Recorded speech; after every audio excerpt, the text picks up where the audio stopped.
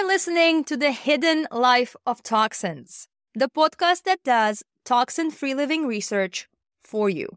My name is Christina Vine, and my mission is to help you become an empowered consumer who knows exactly how to avoid day-to-day toxins without hours of research and hundreds of Google searches.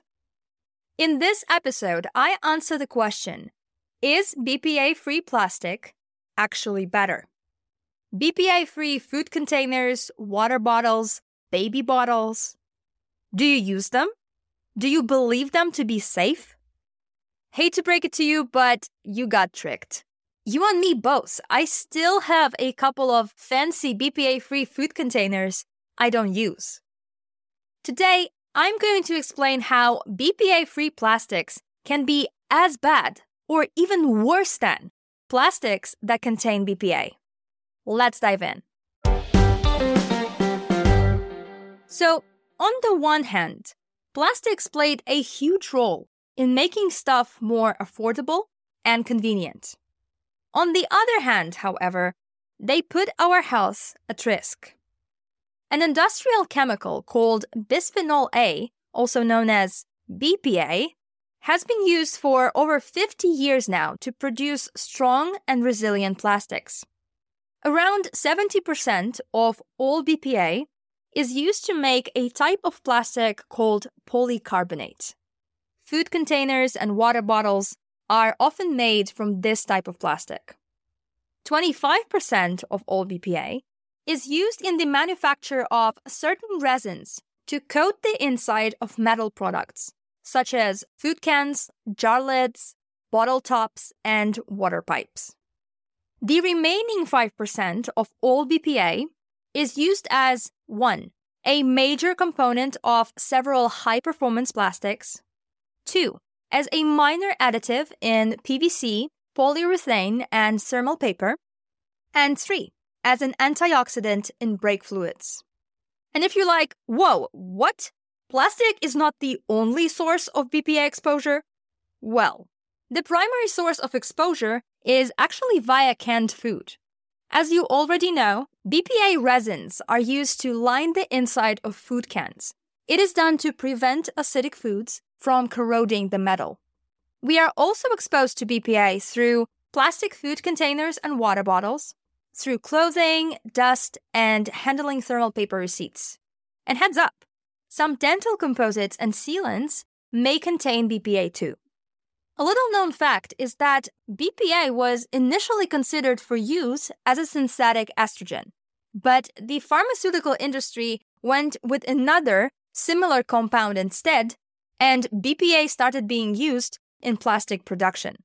It is hilarious in a tragic sort of way that the industry knew about BPA's ability to affect hormones and still thought it was a good idea to use it to produce baby bottles, water bottles, and food containers. These days, we know for sure that BPA leaches into foods and drinks, cozies up in our bodies, and contributes to dozens of health problems. The data is shocking.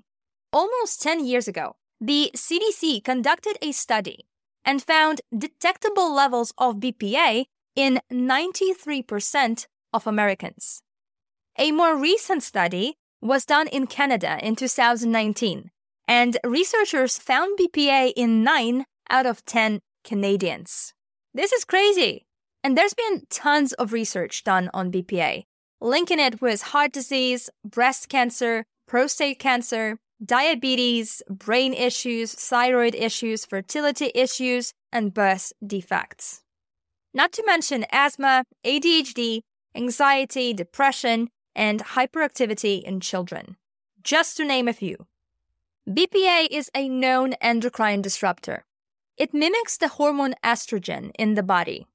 This means that BPA binds to estrogen receptors instead of estrogen, and therefore interferes with the proper functioning of our bodies. And estrogen regulates the reproductive system, brain function, bone density, and cholesterol levels. And it also controls inflammation in the body. So you can see how important it is that nothing interferes with estrogen function. BPA can also bind to thyroid hormone receptors and interfere with thyroid function as well.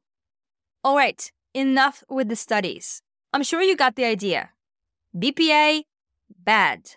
It is linked to many health conditions, and unfortunately, humans are widely exposed to BPA and, as we can see, tend to accumulate it in their bodies. As a result of all this research, BPA started to get a poor reputation, and the industry was forced to do something about it. In 2010, Canada became the first country to ban BPA in baby bottles and sippy cups. The US did the same thing 2 years later. And France went a couple of steps further and in 2015 banned the use of BPA in all food containers. These bans, as well as significant amounts of consumer pressure, made companies start taking BPA out of their products. They started using alternative chemicals to manufacture their plastic products and proudly labeling them BPA-Free.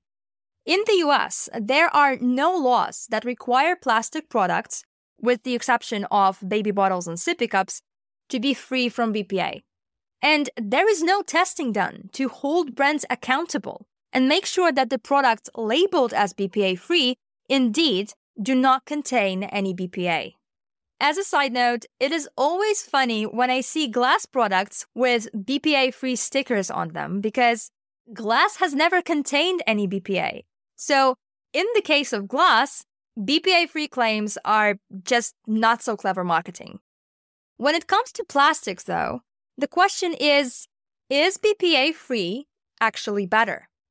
So many companies are selling BPA-free products. You'd think that BPA-free is safe, right? Wrong. BPA-free labels give people a false sense of security about products. Here's why. BPA belongs to a class of chemicals called bisphenols and is without doubt the most well-studied bisphenol. There are, however, dozens of other bisphenols which are all now used in consumer products in place of BPA. The problem is that these alternatives can be as bad or even worse than BPA. In fact, research shows that BPS and BPF, two popular chemicals used instead of BPA, are, quote, as hormonally active as BPA and have endocrine-disrupting effects, end quote. And it shouldn't come as a surprise to anyone, really, because all bisphenols share the same basic chemical structure. It only makes sense that they have the same effect on our bodies. And as more research is done on these new bisphenols, we are learning that they are actually worse. Here's a quote from a 2020 research on BPS, a widely used BPA alternative. Quote, exposure to the BPA replacement known as bisphenol S is likely more toxic and seems to cause more pathologies in the reproductive system than the original BPA or any of the other BPA analogs. End quote. The authors of this study came to a conclusion that BPS should be put under the same legal restrictions as BPA. And here's a fun fact for you.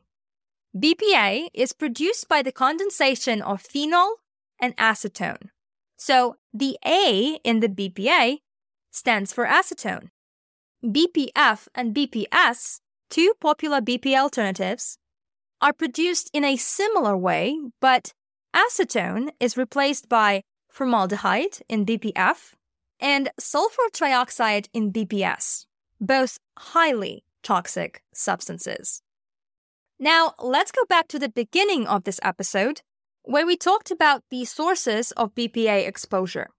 The two main ones are via food and through using plastic food containers and water bottles. You might be thinking, all right, I can avoid the latter, but what do I do about packaged and canned foods? Well, plastic food packaging is usually made from a less durable type of plastic that doesn't contain any bisphenols. It doesn't make it safe, though, I'm sure you know that there are many other issues with plastics. Canned foods are a major source of BPA exposure. And the sad part is that even the best companies only go as far as using BPA-free coatings, which, as you now know, are not really better. So my advice here is simple. Avoid canned foods as much as possible. I know this is not what you want to hear. I know you're busy and canned foods are convenient, but it is what it is. Here's how you can do it. 1. Choose foods in glass jars when possible.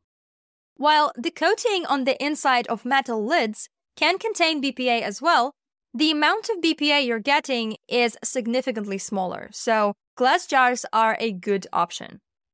2. Buy fresh or frozen instead of canned. And 3. Cook your beans from scratch. This is what I do, and if sometimes I need to buy some coconut cream in a BPA-free can, so be it. Choose your battles, is what I'm saying. By the way, aluminum soda cans are lined with BPA resins too, in case you needed another reason to give up soda for good. Now, if you are in the US or Canada, I have very good news for you. You don't need to give up canned foods. A brand called Eden Foods uses a polymer-based coating system that is free from all bisphenols and also phthalate-free. I haven't been able to find any significant research on the safety of this type of coating when used for lining metal food cans, but it definitely seems much safer than bisphenol-based coatings. I talked to Eden Foods about this, and they said, quote, "We are confident it is the best can lining on the market." Personally, I believe it is the best option we currently have.